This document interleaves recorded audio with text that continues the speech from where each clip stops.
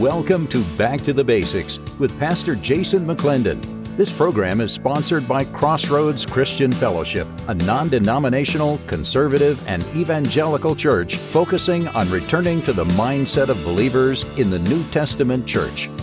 The acronym BASICS, in the name of the program, stands for Believing and Sharing in Christ's Salvation. We are disciples making disciples who make disciples. And now, here is the message. Good morning and welcome to Crossroads Christian Fellowship. Today, I will be presenting part 3 of 4 parts of the deeper story of Christmas. The focus today will be on the wise men who came to visit Jesus. But first, let us pray. Father, thank you for your Son. Thank you for letting us be in a place where we can celebrate his birth. We thank you for the blessings that you give us and humbly ask that you continue to bless us specifically so that we may continue to bless others.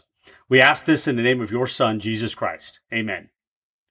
The reading for today is from Matthew chapter 2, verses 1 through 12.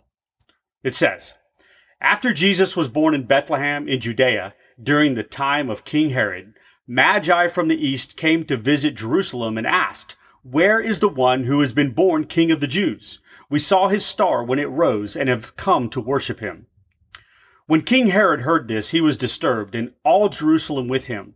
When he had called together all the people's chief priests and teachers of the law, he asked them where the Messiah was to be born. In Bethlehem in Judea, they replied, for this is what the prophet has written.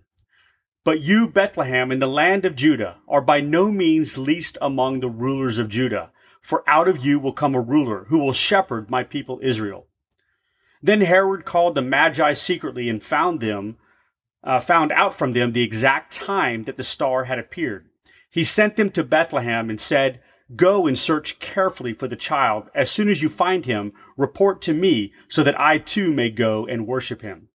After they had heard the king, they went on their way. And the star they had seen when it rose went ahead of them until it stopped over the place where the child was. When they saw the star, they were overjoyed. On coming to the house, they saw the child with his mother Mary, and they bowed down and worshipped him. Then they opened their treasures and presented him with gifts of gold, frankincense, and myrrh. And having been warned in a dream not to go back to Herod, they returned to their country by another route. These are the words of the Lord. Thanks be to God. This image of the 3 wise men coming to visit Jesus is one of the most popular of all Bible stories, and one that many people know, even those who don't know much else about the Bible. The story about the wise men who came to visit the baby Jesus and whose remembrance is kept today as figures in many of the nativity scenes across the world, with the 3 wise men and their camels standing next to the shepherds, the angels, and some barn animals worshiping the just-born Messiah, just didn't happen. At least, not all at the same time as depicted in most of these nativity scenes.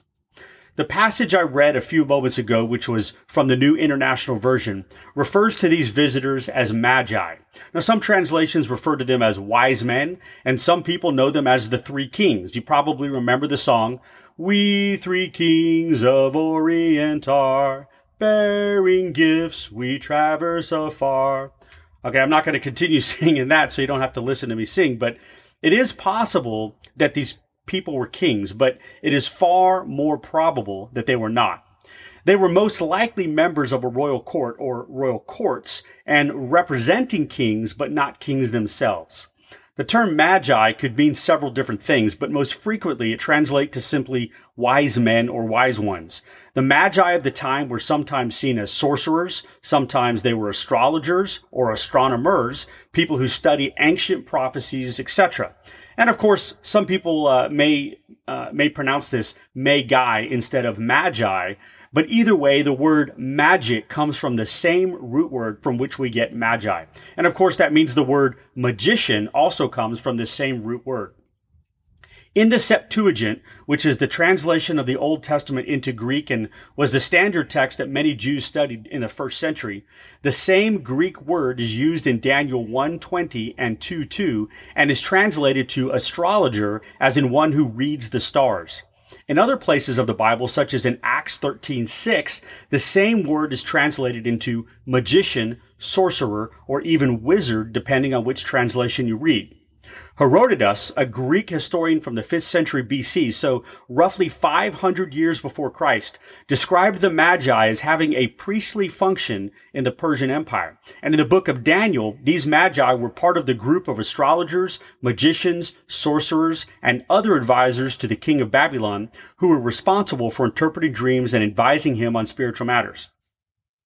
So these Magi were people who were actively looking for the fulfillment of various prophecies and actively searching the stars for signs. That's part of what they did, astrology. It's no wonder that they were the ones who recognized the Star of Bethlehem for what it was. And one of the ancient prophecies about the coming of Messiah is from Numbers 24:17, which says, "A star will come out of Jacob, a scepter will rise out of Israel." There's more to this prophecy than that, but this ancient prophecy, which was actually delivered by Balaam, who was a sorcerer, not a Jewish prophet, is probably one of the prophecies that was known by the Magi who came to visit Jesus.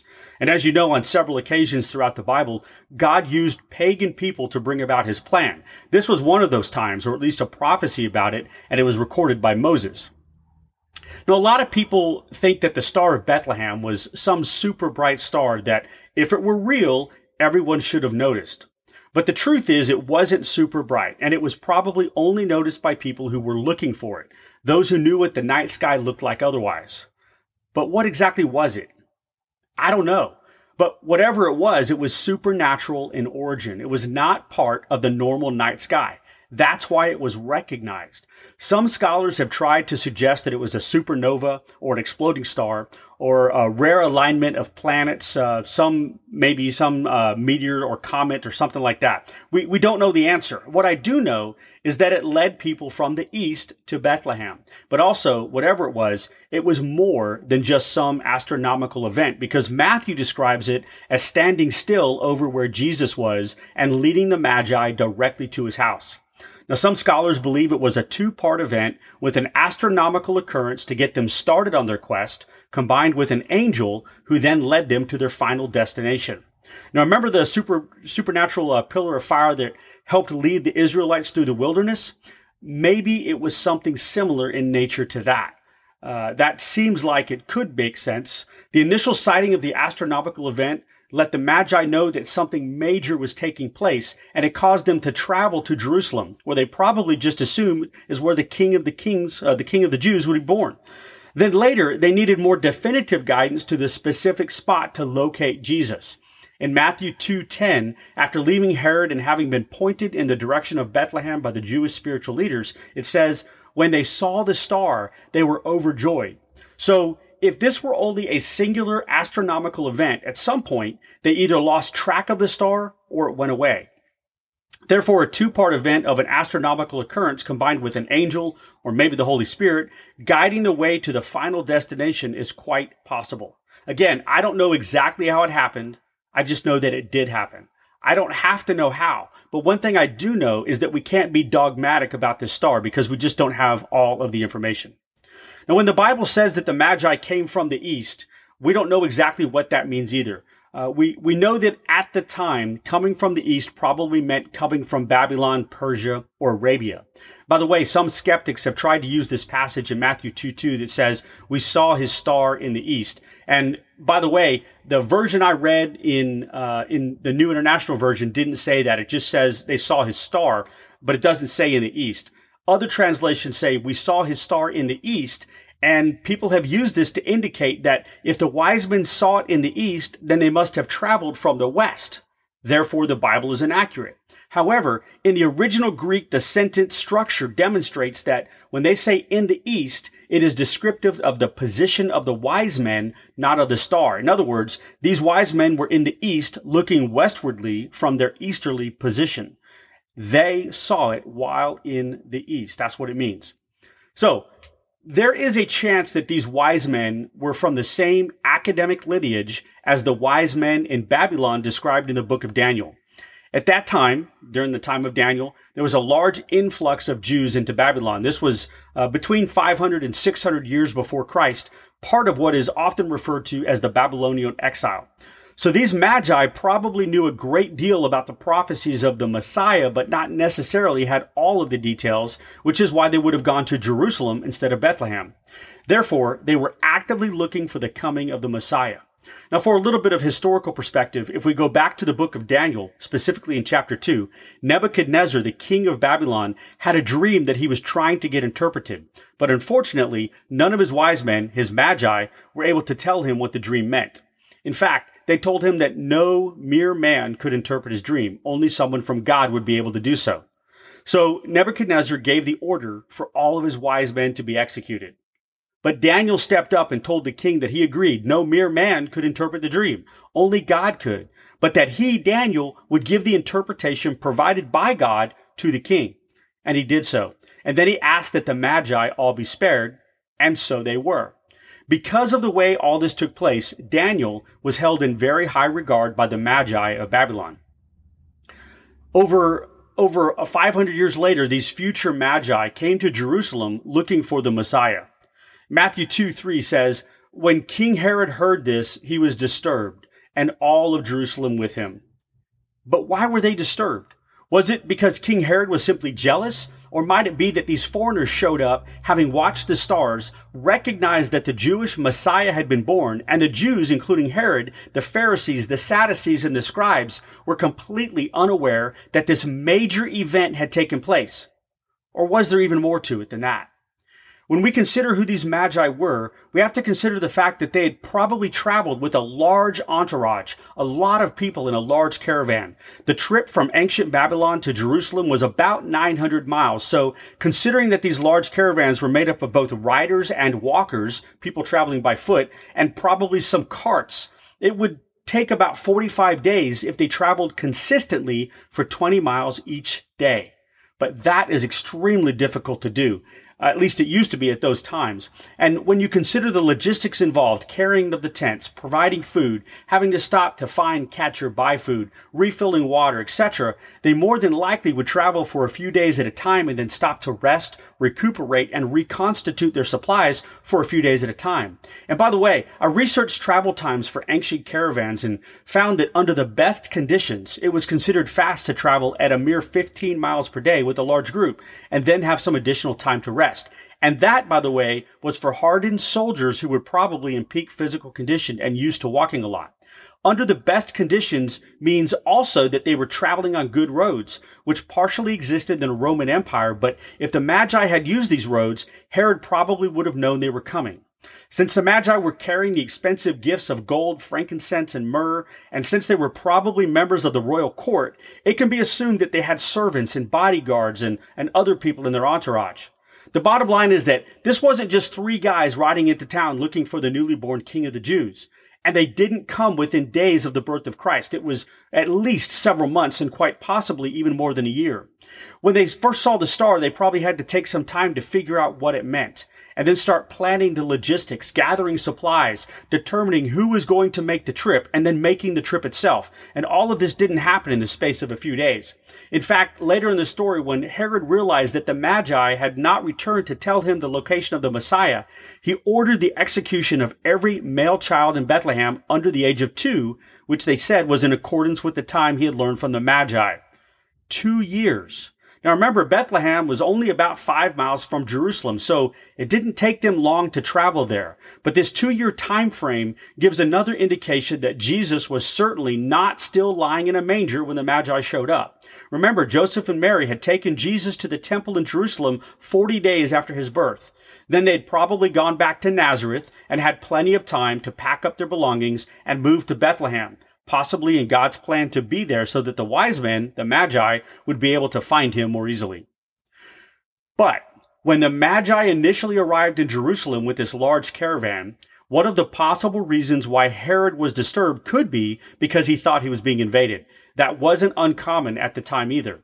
And just as a side note, although the vast majority of nativity scenes depict these Magi riding on camels, as royal esteemed members of the court, they were probably on Arabian horses, and the camels they traveled with, if any at all, were probably used for carrying supplies. So when these Magi arrived in Jerusalem, they were probably expecting a completely different reception. Not because of who they were, but because of the arrival of the Messiah.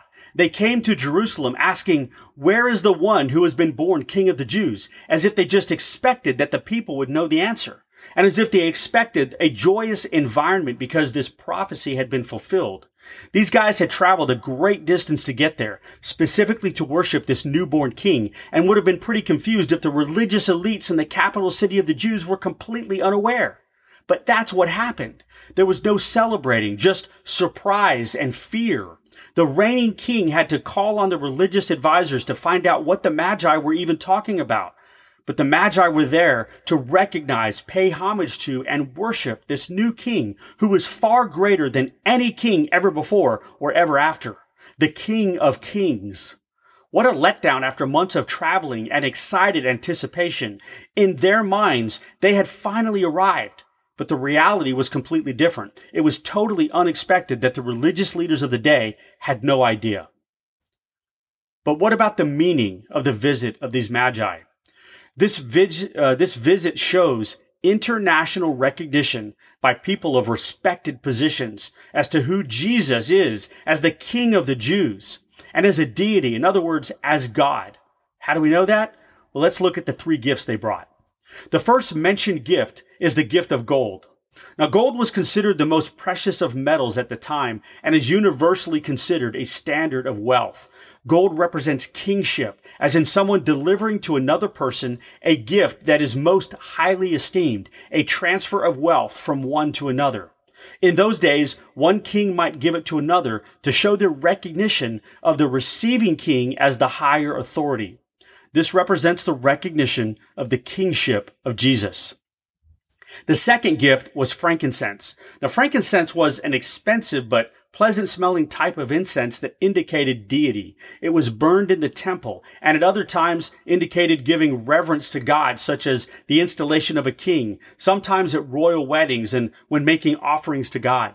This represents recognition of the deity or the divine nature of Jesus as God. And the third gift was the gift of myrrh. Myrrh represented humanity or mortality. It was a perfume often used in burial ceremonies, and to be quite frank, it was a strange gift to give a king. In fact, this particular gift helps to demonstrate that these Magi knew exactly who Jesus was. The combination of the gifts represents kingship, deity, and humanity, but also in this combination is the message of overcoming one of the key elements of humanity, mortality or death. So really what we have is an overall message of one who is king, one who is fully God, and one who is fully human and overcomes or defeats death. These Magi knew exactly who this newborn baby was. One last thing to consider about these gifts is that we know they were valuable, and they might have been what made it possible for Joseph and Mary to be able to afford the emergency relocation known as the flight to Egypt. They had to leave everything they had behind and flee as quickly as possible, knowing that Herod was going to try to find and kill Jesus. These valuable gifts served much more than the spiritual purpose of recognizing who Jesus was. They might have also served as the practical purpose of providing the money needed to escape, live in Egypt, and overall saving the life of Jesus. Now, I also want to quickly address the tradition that the number of wise men was 3, which we often hear, and also that their names were Melchior, Caspar, and Balthazar. There is absolutely no biblical support for this. It is tradition only, and the earliest records of this come in the 6th century, over 500 years after the birth of Christ. Depending on which sources you read, each of the Magi is described as a king coming from Arabia or Ethiopia or Persia or possibly from India. And one source even says that at least one of the kings came from China. Again, there is no scriptural support for this, and it only appears hundreds of years later. If this were true, or maybe rather if this were important, it would have been in the account provided in the Bible. The number 3 is probably based only on the fact that there were 3 gifts given rather than the actual number of wise men who came. But again, this is completely unknown, so maybe it was only 3. But one of the early Eastern Christian traditions, specifically on the Eastern Orthodox side, actually says it was 12 kings who made this trip. Now, if you do some research online, you can go to Catholicism.org, And in there, it talks about how the Catholic Church has named these three wise men, these three kings, specifically, as mentioned before, Melchior, Caspar, and Balthazar. And they've actually legitimized and venerated these three individuals as saints. In fact, the Catholic Cologne Cathedral in Germany has a gold-encrusted shrine to these three wise men, wherein they claim to hold the bones of the actual three magi who traveled to visit Jesus as described in Matthew. This shrine was actually opened in 1864, revealing that there are, in fact, the bones of three separate people buried there, and that it was resealed. Based on today's technology, it would be very interesting if the bones were to be examined to determine first how old they are, and second, where they came from, which would pretty much verify whether or not it's even possible that these bones were from the first century and could have been the bones of three particular wise men. However, this assessment has not been done, and I'm not sure it ever will be. So although this story of the Magi visiting Jesus is actually true, it actually happened, and it is not a parable, it also clearly demonstrates a picture of how people respond to Jesus. Some people are hostile, like Herod. Some people are indifferent, like the religious leaders in Jerusalem. After all, they clearly didn't care. Don't you think that if they cared even just a little bit, they would have sent some of their own priests down to Bethlehem to at least investigate what was going on? They knew what to expect. They knew the prophecies, but they didn't care enough to check it out. Maybe that's because they just didn't believe it, but either way, they did absolutely nothing about it. And then there are people who are exuberant and filled with joy about the prospect of worshiping Jesus, as were these magi. So which one are you? Some people are like Herod, who was so focused on his own pleasure and being Lord of his own life, he wasn't about to give it up to Jesus. Then there are people like the religious leaders of the day who either didn't believe the Messiah had come or who didn't care. They were set in their own ways and also selfish, just in a different way than Herod. And then some people are like the Magi, who excitedly desire to seek out this King of Kings, to bring offerings to him and to worship him. I, for one, choose to be like the Magi. And you've got to make a choice too. Which one do you want to be like? Let's pray. Father, we thank you so much for the gift of Jesus. We thank you for the ability to be cleansed of our sins so that we can spend eternity with you. We praise you for your majesty and glory. We recognize Jesus, as did the Magi, as the King of Kings, as fully human and fully God, as having defeated death, not just 2,000 years ago, but forever. Not just for Jesus, but for us. And we thank you for that. We ask that you help us to represent you in the way that you would want. All of this we ask in the name of your Son, Jesus Christ. Amen. Ladies and gentlemen, as you know, running a ministry is not free. There are many costs associated with developing and running programs, and we humbly ask for your support, especially if our messages have touched your heart or you believe they will touch the hearts of other people. We ask that you first pray about how God wants you to proceed, and then, if you feel led, help us focus on building the kingdom of God. If you are a Christian and you are not tithing anywhere, please consider tithing to us, or consider gifting to us, however God leads. Remember, the money you have is God's money that He blessed you with to manage and to be a good steward. The money you tithe and gift to us builds the ministry of Crossroads Christian Fellowship and the International College for Christian Studies. The more financial support we receive, the more people we can reach. You can make this monthly contribution or one-time gift through PayPal by going to donationforchurch.com. You can also find other ways to donate on that webpage. Thank you in advance for your support, and may God bless you. Friends, I sincerely hope that you are already a follower of Jesus.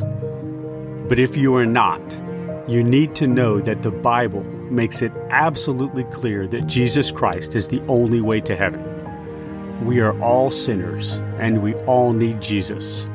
None of us can do it on our own. When we die, we will either go to heaven or to hell. But the ability to spend eternity in heaven is a free gift from God. John 3:16 says that God so loved the world that He gave His one and only Son, that whoever believes in Him shall not perish, but have eternal life. Because he loved us so much, Jesus paid the penalty of death for our sins. He paid the price with his own blood, which means that we don't have to. That gift is free, and to receive it, all you have to do is recognize that you are a sinner in need of a Savior. Confess your sins to God, repent of your sins, in other words, you have to turn away from them, and turn your life over to Jesus, asking him and allowing him to be the Lord of your life. Remember, just because you repent and make Jesus your Lord does not mean you will instantly become perfect, but you do need to strive to model your life after Jesus. There are no magic formulas or special prayers to become a Christian. Just make it known to God. Just tell him. He knows what's in your heart. Now, if you've made the decision to dedicate your life to Christ, which is often referred to as being born again, or if you've made the decision to rededicate your life to Christ, please let us know. Go to IamSavedByJesus.com and tell us about your decision. We'd love to hear from you, and we'd love to know if we can help you along the way.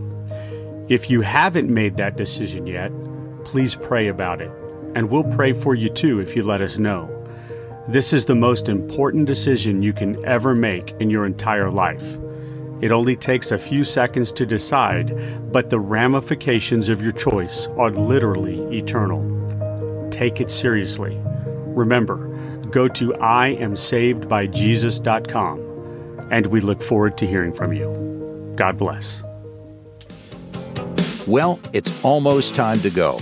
Thank you for sharing this time with us. We are praying regularly for you and ask that you do the same for us. Until we come together again, may the Lord bless you and keep you. May the Lord make his face to shine on you and be gracious to you. May the Lord turn his face towards you and give you peace. Go now into the world and serve the Lord. Amen.